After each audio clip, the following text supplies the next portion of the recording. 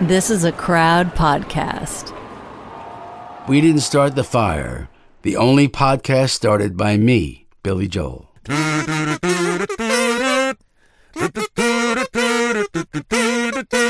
Hemingway, Eichmann, stranger in a strange land. Dylan, How does it feel? I want you, I want you. Oh my God, it's like being in the studio with the man himself. Hello and welcome to episode 85 of We Didn't Start the Fire, a song that's become a podcast that's a history lesson about all the biggest, strangest and most beautiful stories that shaped our world. Billy Joel drew our crazy route map. We just follow wherever it goes. Cold War, hot movie stars, big dogs, dirty dogs, tragedies and triumphs. I am Tom Fordyce. I'm Katie Puckrick. Katie's school is out. Billy is once again in. Oh, he is so in. And I'll tell you who else has never, in fact, gone out. And that is Bob Dylan, the subject of today's podcast. Tell us, oh, Tom Fordyce, what are your thoughts on Dylan? As if I didn't already know. So I think my first exposure was through my mum, who was a massive Joan Baez fan. Oh. So my mum grew up on the Essex marshes where very little was going on, one of 8 children in an unheated farmhouse. And she took solace in an acoustic guitar and sitting on the seawall, looking out at the North Sea, pretending she was Joan Baez. And obviously Joan Baez, I think sometimes doesn't get overlooked, but in Bob Dylan's life there seem to be various women who get reduced to the role of muses, despite the fact they're outstanding artists on their own. So that was my first entry point to Bob. And then, Katie, as you and I have been discussing before today's episode, we've had problematic relationships with Bob, haven't we? We do. We love Bob's songwriting, don't we? He's a great toe tapper. He's a composer of ditties, if they are performed by other people. Shall we do the list now or later, Katie, of Bob Dylan songs which we prefer sung by other people? I quite like Olivia Newton-John singing If Not For You. That's a gentle little hind-quartered smusher together. I like George Harrison's version of the same song. Yeah, that's very nice. Of course, the Byrds doing any number of... Every single Bob Dylan song. Yeah. I will also lob into the mix All Over Now, Baby Blue by them, Feach, Van Morrison. Van Morrison, that is just exquisite. The Hollies have done covers. PJ Harvey, Lulu, William Shatner, Jimi Hendrix, all along the Watchtower. Now, my first exposure to Dylan was through my older brother David's excellent collection of 45s. He had any number of Northern Soul classics, which were not considered Northern Soul, because this was, in fact, in the mid-'60s before they were deemed Northern Soul. And he also had a 45 of Rainy Day Women, number 12 and 35, which was from Blonde on Blonde. Everybody must get stoned. And then also like a Rolling Stone, which was from Highway 61 Revisited. And as a little kid, these were a little bit too harsh for me to get. But I was intrigued because he was so kind of slapdash in his delivery, kind of conversational. So I felt like aesthetically they were a little I don't know, pebble dash rather than smooth marble in terms of easy pop listening, but they did capture my imagination. Tom, you and I both have kind of conflicting relationships with Bob Dylan, which is why we need a mediator, and that person is the august and esteemed Canadian actor and writer who also, quite conveniently for our purposes, co-hosts the podcast Is It Rolling Bob? Talkin' Dylan. It is Carrie Shale. Welcome. Hello, and thank you so much. Thank you so much. Now, confirm or deny, Carrie Shale. Maureen Dowd, the New York Times writer, says that Bob Dylan shakes hands like a dead fish. Oh. I've never shaken hands with Bob Dylan, and I'm sure I never will, but I'm sure that's true. Apparently it's a power play. The main thing that I have to say about Dylan, we can all go home after this, okay, is that he's, by all accounts, deeply weird. He's a weird little guy. He's been referred to on our podcast as, he's a weird little guy. This is people who've worked with him, people who know him. When he met Barack Obama to get the Presidential Medal of Freedom at the White House, and then afterwards they said, so what was it like? What was it like meeting Bob Dylan? They said to the President of the United States, and he said, He never said a word to me. Like, we were backstage. Oh. He never said a word to me. But Obama, being a big Dylan fan, said, God. That's exactly what I expected. All right. Because he's a weird little guy. He didn't say that. No. But because we all know that's his unique selling point. That's his unique power. I think that the main misconception about Bob Dylan, I think, that people have is they kind of treat him like he's a regular guy. And we had one guy on our podcast who said, he's just a regular guy. He goes to basketball games. He's not weird at all. No, I beg to differ. He's weird, and he should be weird. Like William Shakespeare would have been a weird little guy. It's the same thing. There are so many, Kerry, for me, contradictions with Bob Dylan. And this goes right back to the start, this idea that he is singing an authentic form of music, folk music, but he's invented his background and his persona. All the way through to this idea that some people have called him a plagiarist, yet he refers to this as, well, we're always borrowing things from different traditions. So try and get into my head at the start. In the period of Bob Dylan, we think we're talking about in this song, so the beginnings of his fame. What sort of man is he? Do we really know at all? We know his background, right? So he was born in Duluth, Minnesota, and he was raised from the age of 6 in a nearby town, Hibbing, Minnesota, which was a mining town, but which had quite a bit of money, certainly in its past. So the Hibbing High School, if you've seen pictures of it, is gigantic. It's like their main auditorium is huge, and they had a really great music section. But the thing that people need to know, because I'm from about 200 miles north of where Bob Dylan's from. So I'm also from the North Country. In the winter, you spend all your time inside, and you'll spend 6 months or 8 months inside. And so there's a lot of time to read books, watch TV, or if you're Bob Dylan, be a little genius who, I think he discovered Woody Guthrie during his first year of university, his only year of university in Minneapolis. So somebody somewhere put on a Woody Guthrie record, and that changed everything, because before that, he was a rock and roller. And this is also something people don't realize when, eventually we'll come to when he reinvented rock and roll. He was a rock and roller. I mean, he loved Little Richard. He worshipped Buddy Holly. He worshipped Elvis. And when Elvis died, Dylan went into mourning for a week. He didn't speak to anybody. He was destroyed by Elvis's death. And so what was it about Woody Guthrie that made him go, boing, I need to just reset my compass here to this Dust Bowl music?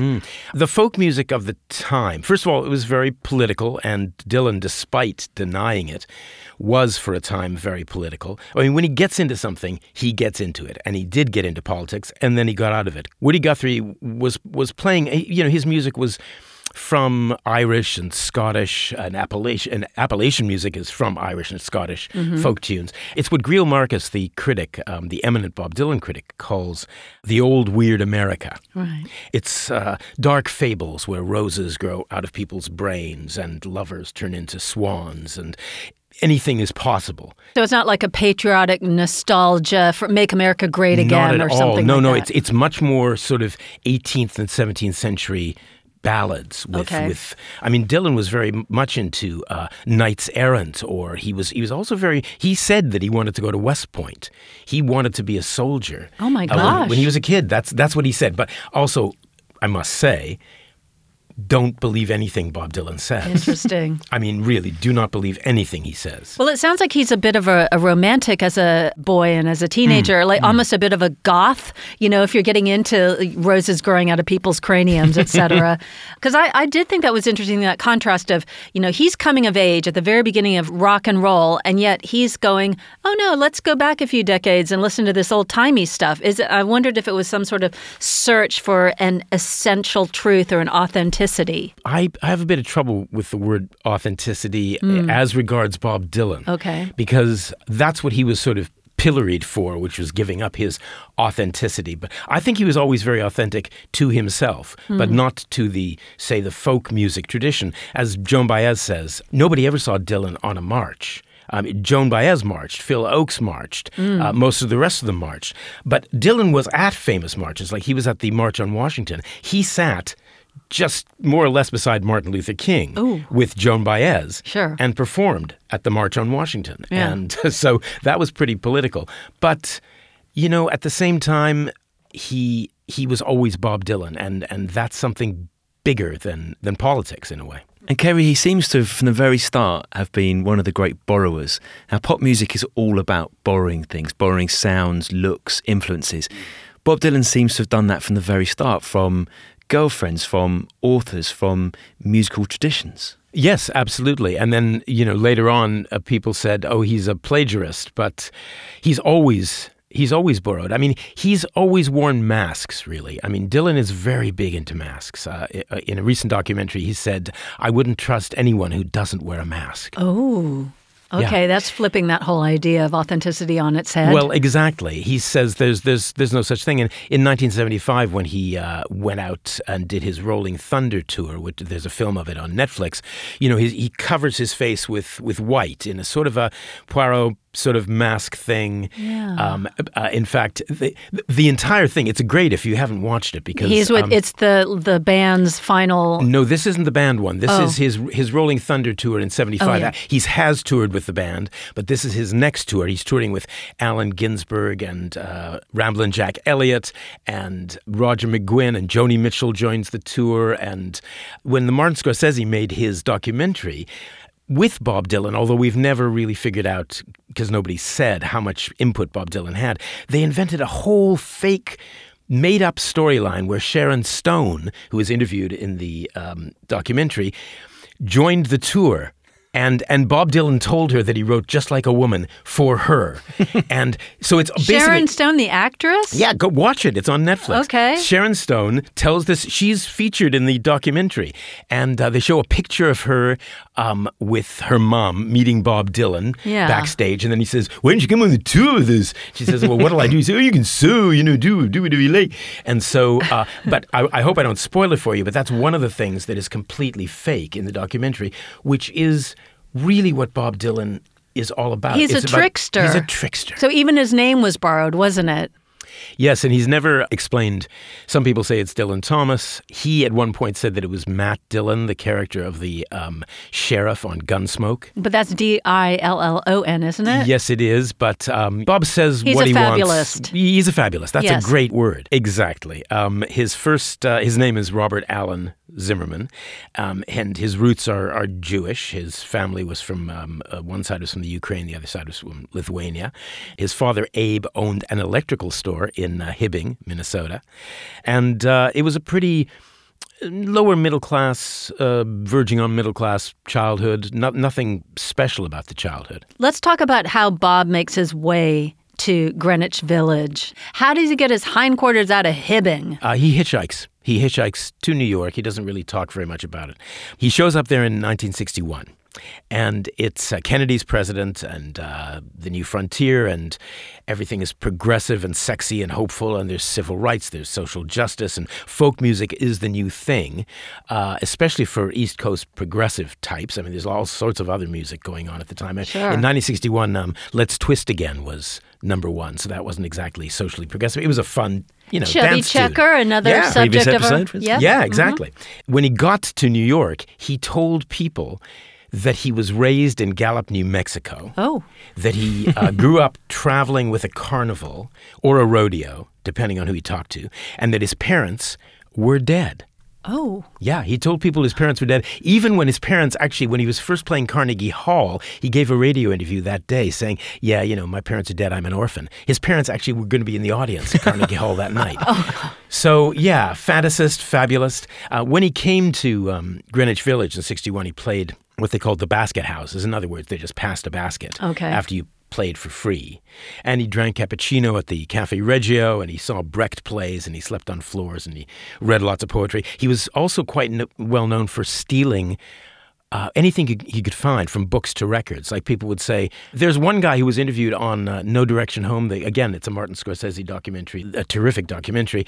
They interviewed the guy, and he said, I got back and there were 25 albums missing. Oh, after Dylan that's a was lot there. of stealing. That's not a borrow. Yeah, no, and they asked him about it, and he said, Well, I just felt that I had to take possession of them. I don't know if that's going to cut a dash with the judge. But that's who he was. He was a weird little guy. Yeah. So why does it work for him in that period in Greenwich Village? Why does he stand out? Well, did you guys ever see Inside Llewyn Davis, the Coen brothers movie? Just thinking of exactly that. Did you see it? Yeah. I need to see it. It is a great movie, and it's basically about a guy who could be Bob Dylan, but he isn't Bob Dylan.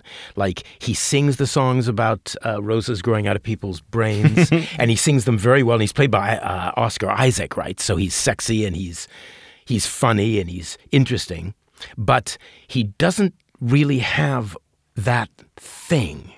And he was based on this folk singer named Dave Van Ronk, who taught Dylan a lot of folk songs, and a lot of what he knows was stolen from Dave Van Ronk. But at the end of Inside Llewyn Davis being the name of the main character, he leaves the room, and just as he's leaving, you can see the silhouette of this young guy stepping onto the stage. And, he sings, "How many roads must it be?" Actually, he doesn't sing that, but he's got what it takes. Dylan has what nobody else has. Dylan is Dylan, and you can't really explain, how it came to be. But he was helped by one particularly favourable review, was he?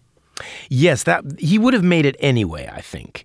But he'd been in New York for 9 months, so it's September 1961. He's still only 20. And he's only been there for 9 months. Some people lived and died there. They never got their break. A guy named Robert Shelton came to review, not the Dylan show, because Dylan was supporting a group called the Greenbrier Boys, who we've never heard of again. So he was not just second, he was the bottom of the bill. And this appeared in the New York Times. I've got it here. Mr. Dylan is both comedian and tragedian. His music making has the mark of originality and inspiration, all the more noteworthy for his youth. Mr. Dylan is vague about his antecedents and birthplace, but it matters less where he has been than where he is going, and that would seem to be straight up. Whoa. And he lands a record deal with Columbia right after that. Is that right? Yeah, I know. And it's amazing. Columbia is this huge record label. Yeah. He'd been turned down because he was a hustler. He was hustling all over the place. And he'd been turned down by Vanguard Records, which had Joan Baez. So it was the big folky label. And a couple of other record labels. And then he was picked up by Columbia, the biggest record label there is. Yeah. And they got behind him, and his first album was a complete flop. Oops. I think it was ahead of its time because I think it's a really great album. It's just called Bob Dylan. Yeah. It apparently only sold 5,000 copies in the first pressing, but of course now you can get it anywhere. And basically what he did, because he's so perverse, Bob, this is one of the things I just love about him. So he's got this big record deal. John Hammond is producing it. John Hammond discovered and gave contracts to Billie Holiday and people like that. He was a legend. And so he basically put Bob in front of a microphone. First of all, Bob refuses to learn microphone technique. He's never learned microphone technique. He doesn't believe in... So he pops his peas, and he would be popping his peas.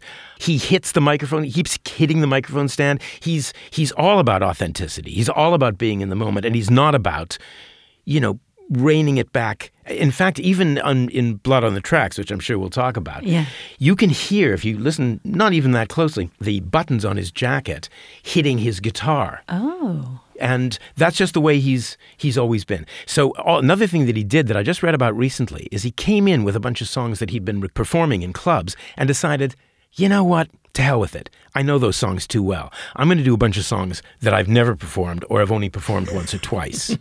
So he picks out, one of the ones he picks out is The House of the Rising Sun, which Dave Van Ronk taught him. And without asking Dave Van Ronk, because it's Dave Van Ronk's arrangement was very idiosyncratic. So he does the Dave Van Ronk arrangement. Yeah. Then he bumps into Dave Van Ronk a couple weeks later, and he says, Dave, you know that arrangement has the Rising Sun. Do you mind if could I use that sometime? And he says, well, Bob, I was going to put it on my new album. And he said, ooh. Too late. I already did that.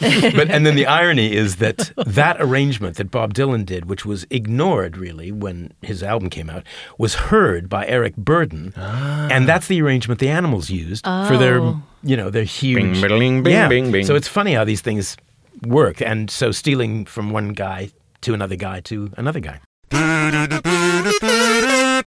This is an advertisement from BetterHelp Therapy Online. Hello, Fire listeners. It's Tom here. I hope you're enjoying the series. I wanted to tell you about BetterHelp. We all carry around different stresses in life, big and small. A lot of the people we talk about in this series definitely did. And as we know, if we keep those stresses bottled up, it can impact us negatively. That's where therapy can be great. Therapy isn't just for people who've experienced major trauma. It can help you understand the way that your brain works and why you feel a particular way. If you're thinking of starting therapy, give BetterHelp a try.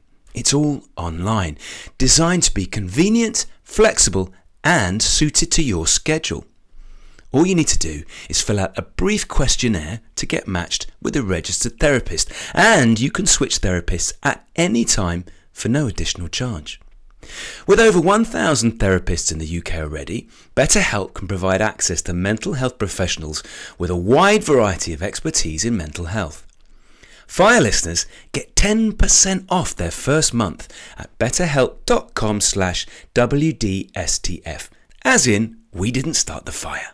So, that is betterhelp.com/WDSTF. Eat stress-free this spring with Factor's delicious ready-to-eat meals. Always fresh and never frozen, each meal is chef-crafted, dietitian-approved, and ready to eat in just 2 minutes. I eat flexitarian, so with a weekly menu of 35 options, there's plenty for me to choose from.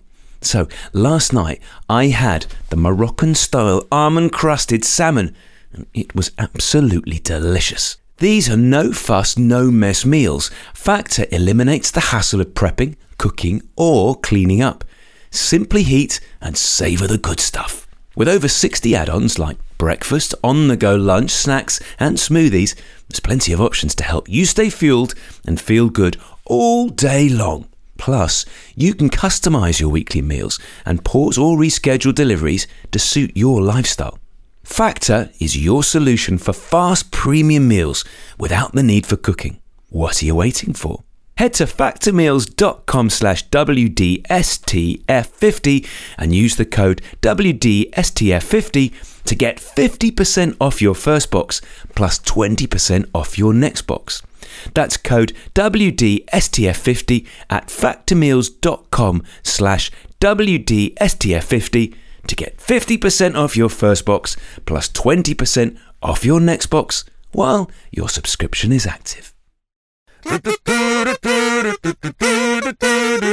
I want to get a sense of who his peers are in this scene. How competitive are they with each other? There must have been so much jealousy and so many truly talented artists who, for whatever reason, didn't make it up the ladder. Some of them did, obviously, like Joan Baez, who he was, I guess, romantically involved in. Yeah. But who else was there floating around in the firmament? Well, there's all sorts of people that you wouldn't have heard of, but one of the people that you might have heard of is Tiny Tim. Oh. Bob used to hang out backstage with Tiny Tim. Tiptoe through the tulips. Yes, exactly. Because Because Tiny Tim was deeply weird and ahead of his time as well. Yeah. And those are the people we remember. Tom Paxton, you might remember. Tiny Tim had the long hair and played the ukulele and sang in this really strange falsetto that was very quavery. Exactly. So he eventually did make it. And Tom Paxton was doing very well. There's a woman named Carolyn Hester who Bob Dylan did his first recording session for. He played harmonica on one of her albums. Phil Oakes, and of course Dave Van Ronk. And there's many of them, but you probably wouldn't have heard of them because most of them didn't make it. There was, of course, Peter, Paul, and Mary who were they were bumming around individually, and then they were put together by Albert Grossman. Right. And their names weren't Peter, Paul, and Mary. There was Peter and Mary, and then he just renamed the other guy Paul because he wanted a group called Peter, Paul, and Mary. And they were all turned into these clean cut. I mean, they were just kind of preppy. But they were dirty, scruffy folkies like everybody else. Right. I mean, most of these people were sleeping on floors and just living off what they could make in these crappy little clubs. Sure. But he sent them down to Florida to sort of get healthy, although he told Mary not to go out in the sun because he wanted her to look pale. And, I mean, Albert Grossman is a whole other thing because when Albert Grossman took Bob Dylan on board, then Bob Dylan had a real powerhouse of management behind him. Yeah. I'm interested in his association with Joan Baez. There's this great quote. On hearing Dylan perform his song, With God on Our Side, Joan later said, I never thought anything so powerful could come out of that little toad. It has the tinge of post-breakup. I mean, the think. breakup was pretty awful because you could actually see it on film. Yeah. Joan was the queen of folk music. Yeah. Her guitar technique was fabulous. Her voice was fabulous. She looked like an angel. She sounded like an angel. And she took Bob sort of under her wing in that, by all accounts, he was like he had this boyish quality to him when he was young. He was even a lot sort of rounder faced, and women tended to want to mother him and take care of him. So she took him under her wing. This is to say, he already had a girlfriend, Susie Rotolo, who was on the cover of Free Will and Bob Dylan. Sure. But Bob was never sort of like a one-woman man for very long. Anyway, then he got involved with Joan, and Joan really gave his career a boost and used to introduce him at her concerts, and people would go, who is this guy? And then at the end of it, they'd go, who is that woman we came to see originally? Oh, God. But he invited her on his tour of the UK in 1965, or else she just came, because I think by that time he was already probably involved with the woman who was going to become his wife. You can see in Don't Look Back, which came out in 67, but was the 65 tour, Joan she's always playing Bob Dylan songs in the background, and he's basically ignoring her the whole time. Oh, yeah, they're like in It's hotel awful. rooms and stuff. Yes. And at one point, he's with his best buddy, Bobby Newworth. And this was at the time when Dylan was, the 65, 66 years, he was fueled by amphetamines, and he was writing some of his most brilliant stuff, but he was also at the height of his assholedom. Okay. Yeah, it's a nice Is that word. a word? Yeah. I think It is now. you see where I'm going with this. Yes. And there's a scene where Joan can't take it anymore and just walks out the door, and we never see her again. She goes to the airport, and that's the end of their relationship. And you hear a few stories like that, don't you, Kerry, of people, and we're jumping ahead slightly in the chronology here, but when Dylan is being feted around the world, where people will want an audience with Bob, and they'll go into his hotel room, wherever it is, and he will just completely ignore them. You know, it strikes me, talking to you, Kerry Shales, you're a voice actor, and in a way, Dylan's a bit of a voice actor, isn't he? He makes a choice about how he's going to deliver something. I guess I have more tolerance for that now, because I'm thinking, okay, he's theatrical, he's a performer, bringing out the best in whatever he wants to say. Yeah, I think he channels something like the recording of him at the Isle of Wight Festival, which was happening more or less around the same time the Woodstock Festival was happening. And he fled Woodstock, where he lived, and they had the Woodstock Festival more or less in Woodstock because they wanted Bob Dylan to play there. Right. In typical Dylan fashion. Right. He flew out of the country. So contrary. And and went to the Isle of Wight. But he was in his sort of tenor, blue moon, you saw me standing alone. And you think, wow, to actually go up on stage and sing like that when you've done, how does it feel? You know, when you've been that gay. And then all of a sudden you're that guy. No, nobody, who does, that sounds a bit too much like Kermit. I did a bit, yeah. Yeah. But who does that? You know, Yeah. like Johnny Cash never did that. No. You know, who What a freak. and that's just two of his voices. Yeah, right. Katie, can I just say at this point how glad I am that Kerry is launching into a number of Dylan impersonations. I'm I think it so- liberates us at some point of our choosing to do the same. Well, Katie did hers at the beginning, and I have to take issue with you at some point, so I might as well just do it now. Okay, please. About the Dylan covers. I mean, I like a Dylan covers as much as anybody. I've got hundreds of Dylan covers, and they're mostly great, but there's nobody who sounds like Dylan. As a matter of fact, at Columbia at one point did a press campaign saying nobody does Dylan like Dylan. Now, I know you might think, and you do think, that nobody sounds like Dylan, so blah, what a terrible voice. But the thing about his voice is that it's maybe an acquired taste. And when I say voice, I should say voices, because he's had dozens of different voices, and he sounds like what he feels like at the time. And that's what I love about Dylan. Like he's never fake. He's always authentic. That voice is, even if it's that nasal whine that we all use to imitate Dylan, which he only used for like 2 or 3 years, it's still authentic. Let's talk about Bob's breakthrough with the freewheeling Bob Dylan. Why does it connect with people? Is it because he's softened up enough people with his flop first album? Well, most people didn't even know he, had a first album. Most people out of New York City. No, Freewheelin' is just full of classics. It was the beginning of his protest song.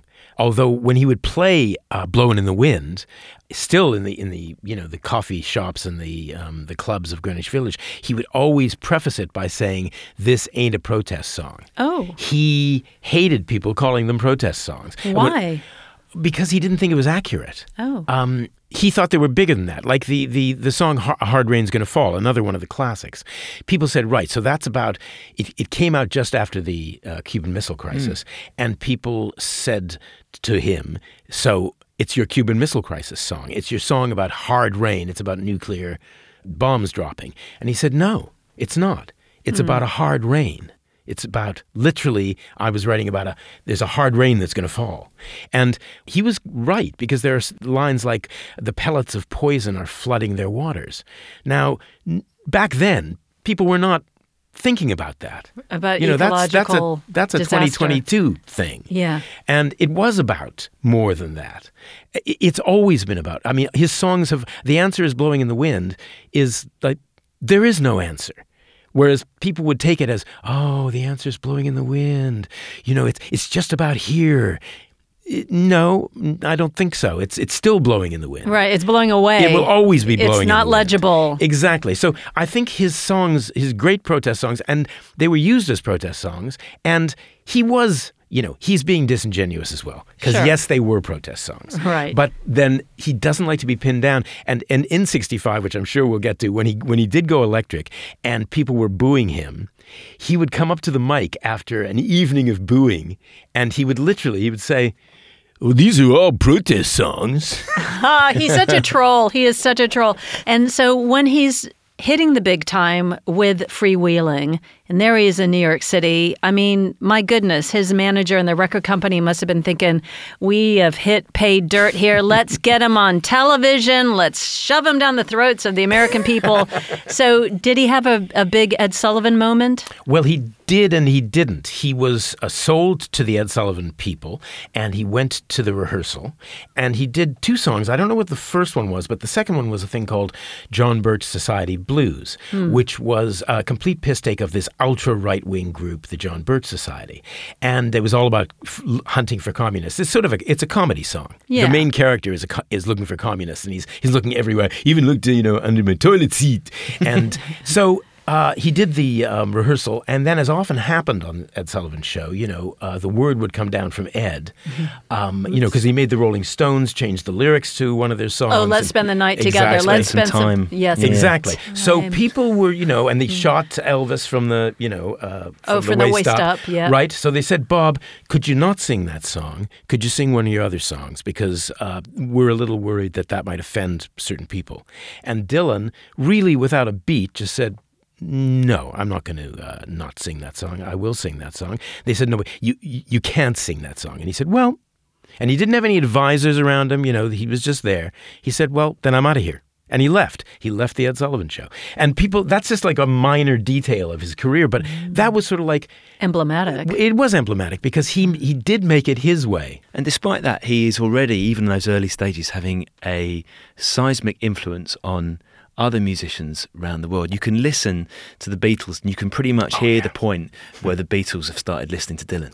Absolutely. Well, do you know about Bob Dylan and turning on the Beatles to cannabis in 1964?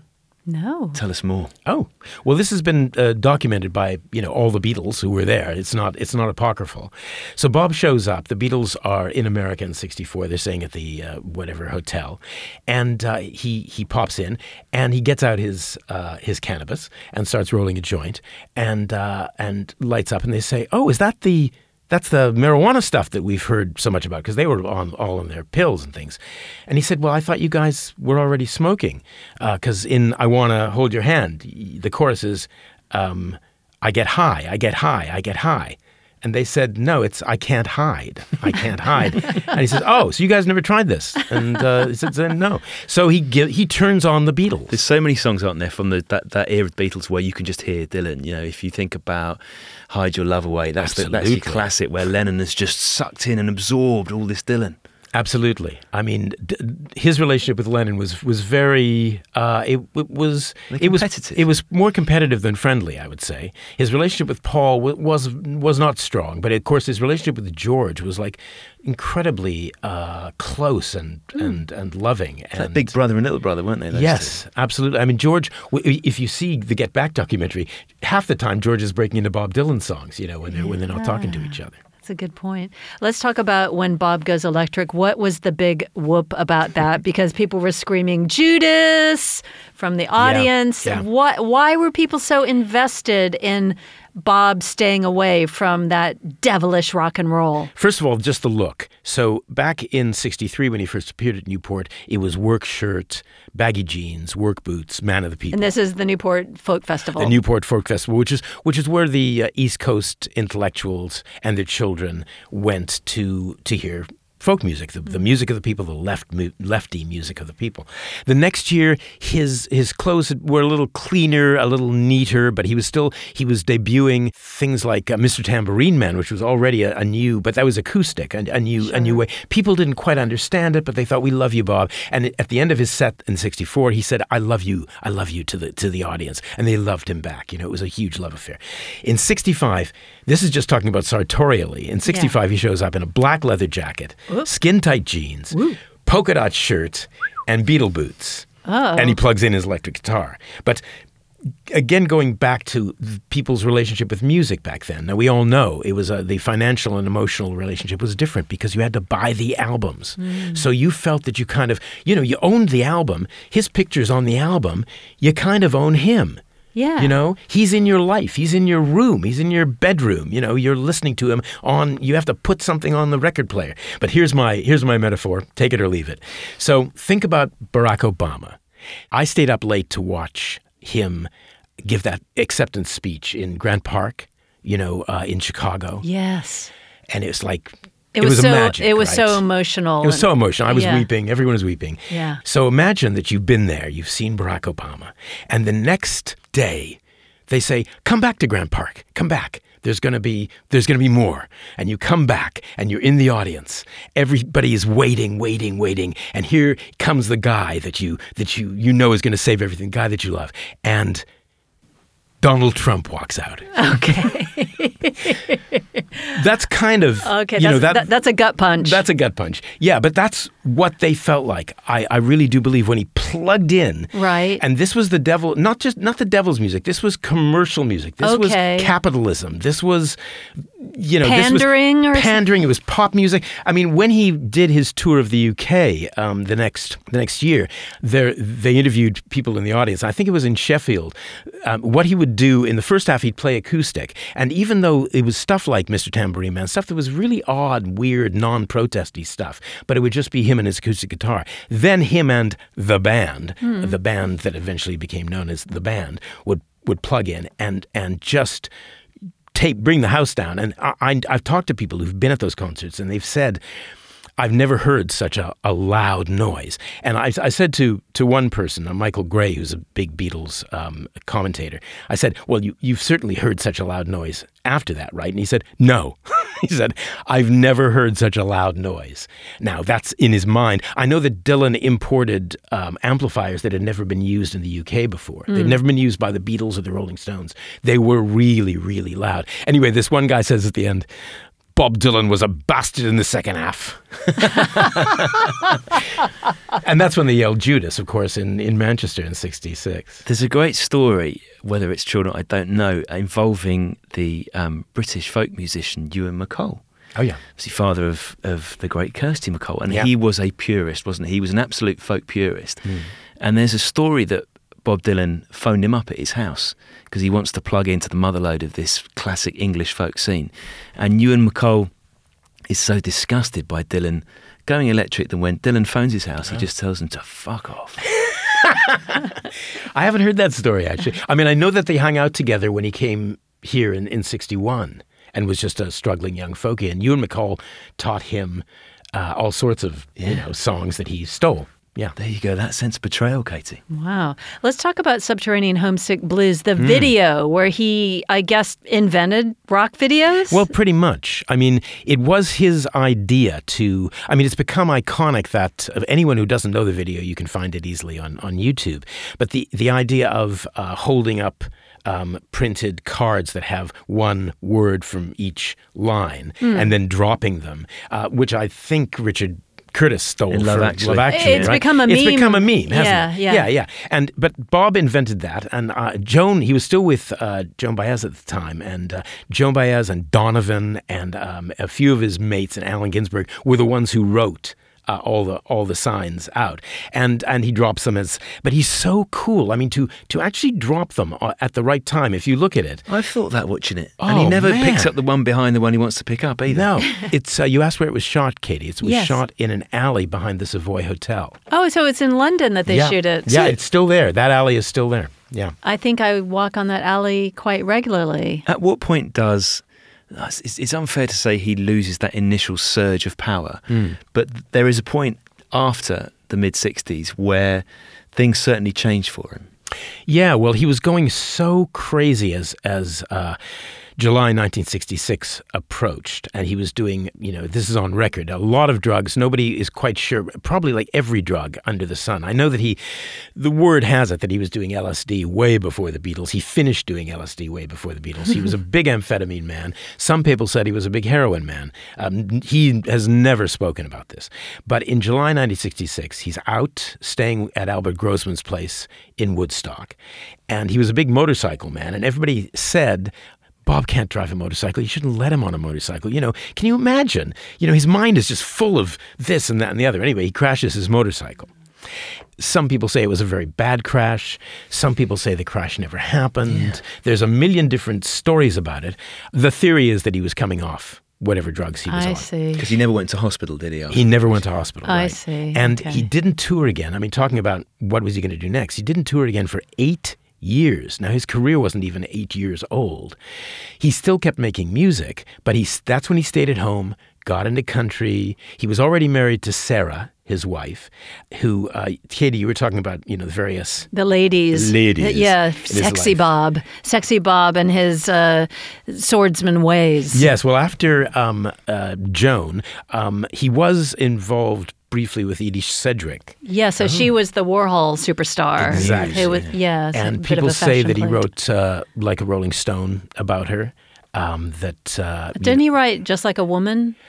People say that. People say he wrote Leopard Skin Pillbox Hat. It was a right. very brief but intense relationship. And at that point, he went into the Warhol place and did one of those self-portrait things where you they called them screen tests. Screen tests, that's right. Screen tests where Warhol would just set up a static camera and That's then, right. basically invented reality television. Just Yeah. say whatever comes into your head.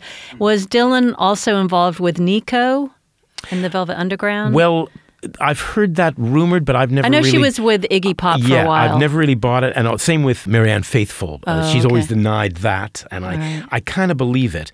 But he was married to Sarah for 11 and a half years. They had 4 kids plus an adopted girl of Sarah's.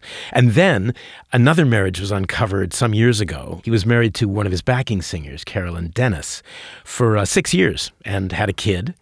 He seems to be very close to his kids. For that 11 and a half year period, he was absolutely, definitely convinced he was going to be a good guy and a family man. It didn't come naturally, is what It you're didn't- indicating. Yes, no, it didn't. And I admire him, for that. Putting in the legwork. He put in the time, and he does have these good relationships with his kids. Yeah. So my Bob Dylan album, the one where I finally clicked, and this was some years after it came out, is Blood on the Tracks. Mm-hmm. This was something he wrote about the disintegration of his marriage with Sarah.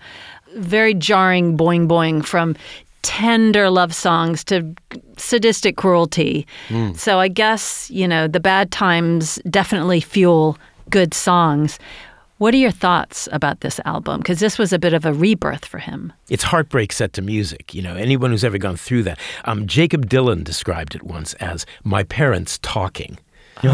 which is kind of awful Yeah. if you've heard the album. I mean, it is a wonderful album, and he's always denied that it was about his marriage. he would. And I always assumed that the marriage was over, but it wasn't. Oh, no. Yeah. Imagine that, because those songs are harsh. I know. Imagine I mean, coming home and looking at her face after she's heard that stuff. I know, but then he Idiot went Wind. on. Exactly, Idiot Wind. But he went on to write Sarah, which actually I think is one of his less good songs. Well, I mean, I'm not a huge fan because it's very specific. Yeah. But apparently he sang it to her Okay. in the studio. He's trying So- to he's just trying to patch some stuff up well, there. yeah, exactly.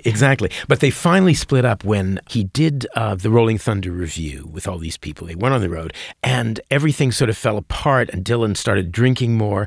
And then at one point, they're recording this concert. It's another thing where Sarah is at the side of the stage with apparently a few of the kids, and it's pouring down with rain, and Dylan is in a foul mood, really hungover, and he sings Idiot Wind to her in the wings. And by all accounts, that really was the end of it. So many discussions about Bob Dylan, Kerry, end up in that sort of rock journalism trope where you have to name your favourite Bob Dylan song or album or look. And reluctant though I am to do that, it's exactly what I'm going to ask you. Now, you're allowed to have a podium if you like. You're allowed to have a bronze, silver and gold. Where would you go? Because it's a personal thing, isn't it, with Bob? Yeah, I mean, as I said before, I'm wherever you came in on Dylan is really pretty much where you end up. So at my wedding, I recited "To Be Alone with You." Give us a little burst. To be alone with you at the close of the day, with only you in view, while evening slips away. I'll always thank the Lord. Though life's pleasures are few, I get my sweet reward to be alone with you. So that's the first thing. I have trouble doing that without cracking up. And I announced to the audience, there's more verses, but it's basically more like that. And I announced that it was written by a favorite poet of mine who was a Midwestern mystic. And people came up to me afterwards and said, "Who is that poet?" They really wanted to know who the poet was. Also, I'd point people towards his last album, which just came out, I guess, a couple of years ago now. And he did a song called "Murder Most Foul," which is really, in some ways, a summation of all that he's already done. It's a song about the Kennedy assassination, and it's 17 minutes long. Oh, okay. And it was his first Billboard #1. So he got his first Billboard #1 at the age of 79 with this song about the Kennedy assassination, which at first, like all Dylan songs, at first glimpse, it's not what it seems to be. And the first 6 or 8 lines are terrible. They're like some high school student writing about the murder of, it was a dark day in Dallas. It's terrible. I still don't understand why it has to be so terrible. But it goes on to encompass basically all the stuff you guys deal with in your podcast, really. I mean, they're all there. I mean, Billy Joel sadly isn't there, but it's more about people like Wolfman Jack, and there's all sorts of conspiracy theories in it and Kennedy sort of goes to hell and is talking to the people who assassinated him, and it ends up very hopeful. He starts quoting Beethoven, and it's beautiful and mysterious and weird. Kerry, why was Bob Dylan so revolutionary and galvanizing beyond the folk scene and across now rock music and the arts in general? Well, I'd have to say it's like asking why Shakespeare is still so revolutionary and galvanizing. And I'm not being funny. An awful lot of people believe, and I'm one of them, there is a direct line from Shakespeare to Bob Dylan. We had James Shapiro, who's a noted Shakespeare academic, on our podcast. He also happens to be a huge Bob Dylan fan. And he said, they're cut from the same cloth. They are both weird, and they are both timeless. He may not be that good, but it's like being in the same room with Shakespeare. I'm wondering, does he still have the capacity to surprise even at his creaky prune stage? Well, he may be a creaky prune. No, he's definitely a creaky prune. But yes, he does, because, I don't know what he's going to do, but according to people who've seen the first leg of the tour, which was, a few months ago, because Bob is still touring like mad. He's 81. They said he started talking to the audience again. He went about 20 years without talking to the audience. He wouldn't even look at the audience. Sometimes he would play with his back to the audience. And now he does little comedy routines, like, well, it's great to be in... Well, Well, it's great to be in Cincinnati. People don't know, but Cincinnati was the home of... He'll do a little routine about wherever he plays. Well, because he's a radio DJ now, so he has his patter down. Yeah, but so who the hell knows? It could be dreadful, but I'm thinking that it'll be great. So his legacy is impossible to ignore, isn't it? Yeah, it's I don't want to sound like a squeaky record, but but it is like Shakespeare. I mean, people quote Shakespeare every day around the world without realizing they're quoting Shakespeare. And I'm sure there's people quoting Bob Dylan. And in some ways, Bob Dylan is sort of popular culture of the 60s. And the 60s is a seminal, decade. And for that reason, I think he'll always be with us. Carey Schell, I do believe that you have made a very good case for Bob Dylan. Thank you, Carey Schell. Oh, thank you. Hello, my name is Peter Zablocki, and I'm a historian, author, and college professor. I'm thrilled to invite you to check out Evergreen Network's History Shorts podcast. Every Tuesday and Thursday, join me on a journey through time, exploring the little-known and hidden gems of history. In each bite-sized episode, I'll dive into my original research to bring you intriguing historical curiosities you've probably never heard of, uncovering the fascinating stories that have shaped our world, from forgotten figures to overlooked events. And the best part? I've condensed all this historical goodness into manageable chunks, perfect for your on-the-go lifestyle. Whether you're commuting to work or squeezing in a quick break, History Shorts fits into the little time you probably think you don't have. Subscribe now and never miss an episode of the History Shorts podcast, available wherever you get your podcasts. Around 10,000 BCE, families and tribes of the ancestors to the people of Britain would arrive in the southern part of the island after crossing from land that bridged from Europe. The Welsh built houses, communities, kingdoms, and continued to survive through Romans, Saxons, Danes, and Normans. The language and culture influenced by these sources continued to change and thrive, becoming ancient and modern at the same time. Join me as we travel through the history, meeting the kings, queens, nobles, and everyday people that create and grew modern Wales from the seeds of the ancient past. Croeso, and welcome to the Welsh History Podcast. Well, thank goodness for Carey Schell, because I do believe that he's yanked me over across the finish line to become a born-again Dylan convert. How about you? Yeah, the same, Katie. I am going to go back to that mid-60s period. I think all those classic albums, I would love to be able to do not only one Dylan impression as good as Carey, but his full range. That might be something I work on before we see each other again. Oh, I wait with bated breath. You know, one of the things that Dylan is so impressive is that he's not content with being the poet of the 60s, 70s, 80s, and 90s, and forevermore, the Shakespeare of our age, if you buy into what Carey Schell is selling, but also the breadth of his extracurricular activities. There's acting, there's painting, and there's the 2016 Nobel Prize for Literature. Yeah, and in a classically Bob way, Katie, I've got a feeling he didn't even acknowledge the fact that he'd been given the Nobel Prize for Literature for at least 10 days. No, you don't want to look too keen about that. And in fact, did he even show up? He sent Patti Smith. He did, yeah. Sent Patti. Patty'll do a good job. And she sang a little Bob ditty. A hard rain's gonna fall. Good choice, Patty. Good choice, Patty. Patty. Was her choice or Bob's? The other thing I really enjoyed, Katie, about today's episode is the number of connections to previous episodes of Fire we have recorded. Off the top of my head, Elvis, Chubby Checker. Is Shakespeare in there? Oh, no. I guess it's free Billy. Maybe you've got an idea, thinking of British Beatlemania, of a guest as good as Carey. If you do, contact us on social media. As always, we are at Spread That Fire on Twitter and Instagram. If you prefer, you can email us, fire@crowdnetwork.co.uk. And if you want another podcast to listen to, you might try Death of a Rock Star. It's immersive narrative storytelling that tells the stories of the world's biggest musicians.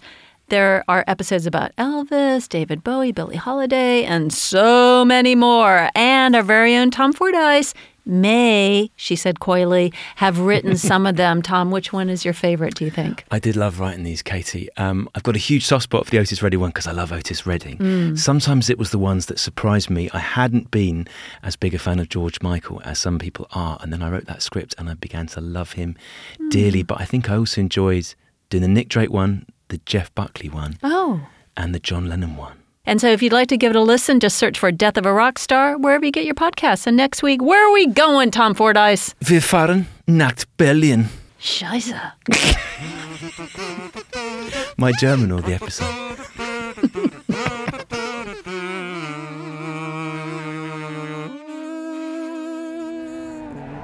Crowd Network. A place where you belong.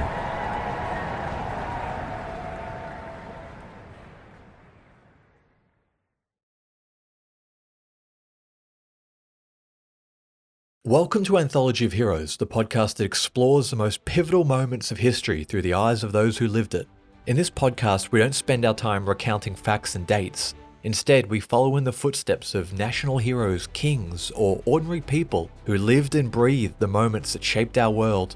We're not hemmed in by eras, borders, or religions. Instead, we seek out the tales of those who defied the odds and fought passionately for their beliefs. Whether they're right or wrong is up to you to decide. From Vercingetorix's doomed rebellion against Rome, to Osceola's unshakable war against the USA, all the way up to the inspiring Sobibor concentration camp uprising in World War II, each episode is an immersive listening experience, blending music and sound effects to really draw you into the story. Our episodes go for about 45 minutes, making them perfect for your commute, and are crafted using a wealth of historical sources, which I list on our website if you want to learn more. I'm the host, Elliot Gates, and I'm thrilled to have you joining me as we uncover history's hidden gems and illuminate the faded pages of our past. Look out for the Anthology of Heroes podcast on Spotify, Apple Music, or anywhere else you get your podcasts from. Hey, podcast listeners, I'm Paul Brandis introducing my podcast, Countdown to Dallas. It's a fascinating, in-depth look at the seemingly unconnected events that led to the assassination of President John F. Kennedy. It's based on my book of the same title. In that book and in this podcast, I go all the way back to 1939, when Lee Harvey Oswald was born into a troubled and dysfunctional family. I'll follow his transient and often violent teenage years and young adulthood, painting a fuller picture of the man who would later become Kennedy's killer. I also take a look at events unfolding in that era, like Cuba and Vietnam, and I'll unpack the conspiracy theories too, not one of which has ever been conclusively proven. Subscribe to Countdown to Dallas at evergreenpodcasts.com or your favorite listening app, October 31st. I'm Allison Holland, host of the Kennedy Dynasty podcast. Equipped with a microphone and a long-term fascination of the Kennedy family, I am joined by an incredible cast of experts, friends, and guests to take you on a fun, relaxed, yet informative journey through history and pop culture. From book references to fashion to philanthropy to our modern expectations of the presidency itself, you'll see that there is so much more to Kennedy than just JFK or conspiracy theories. Join me for the Kennedy Dynasty podcast.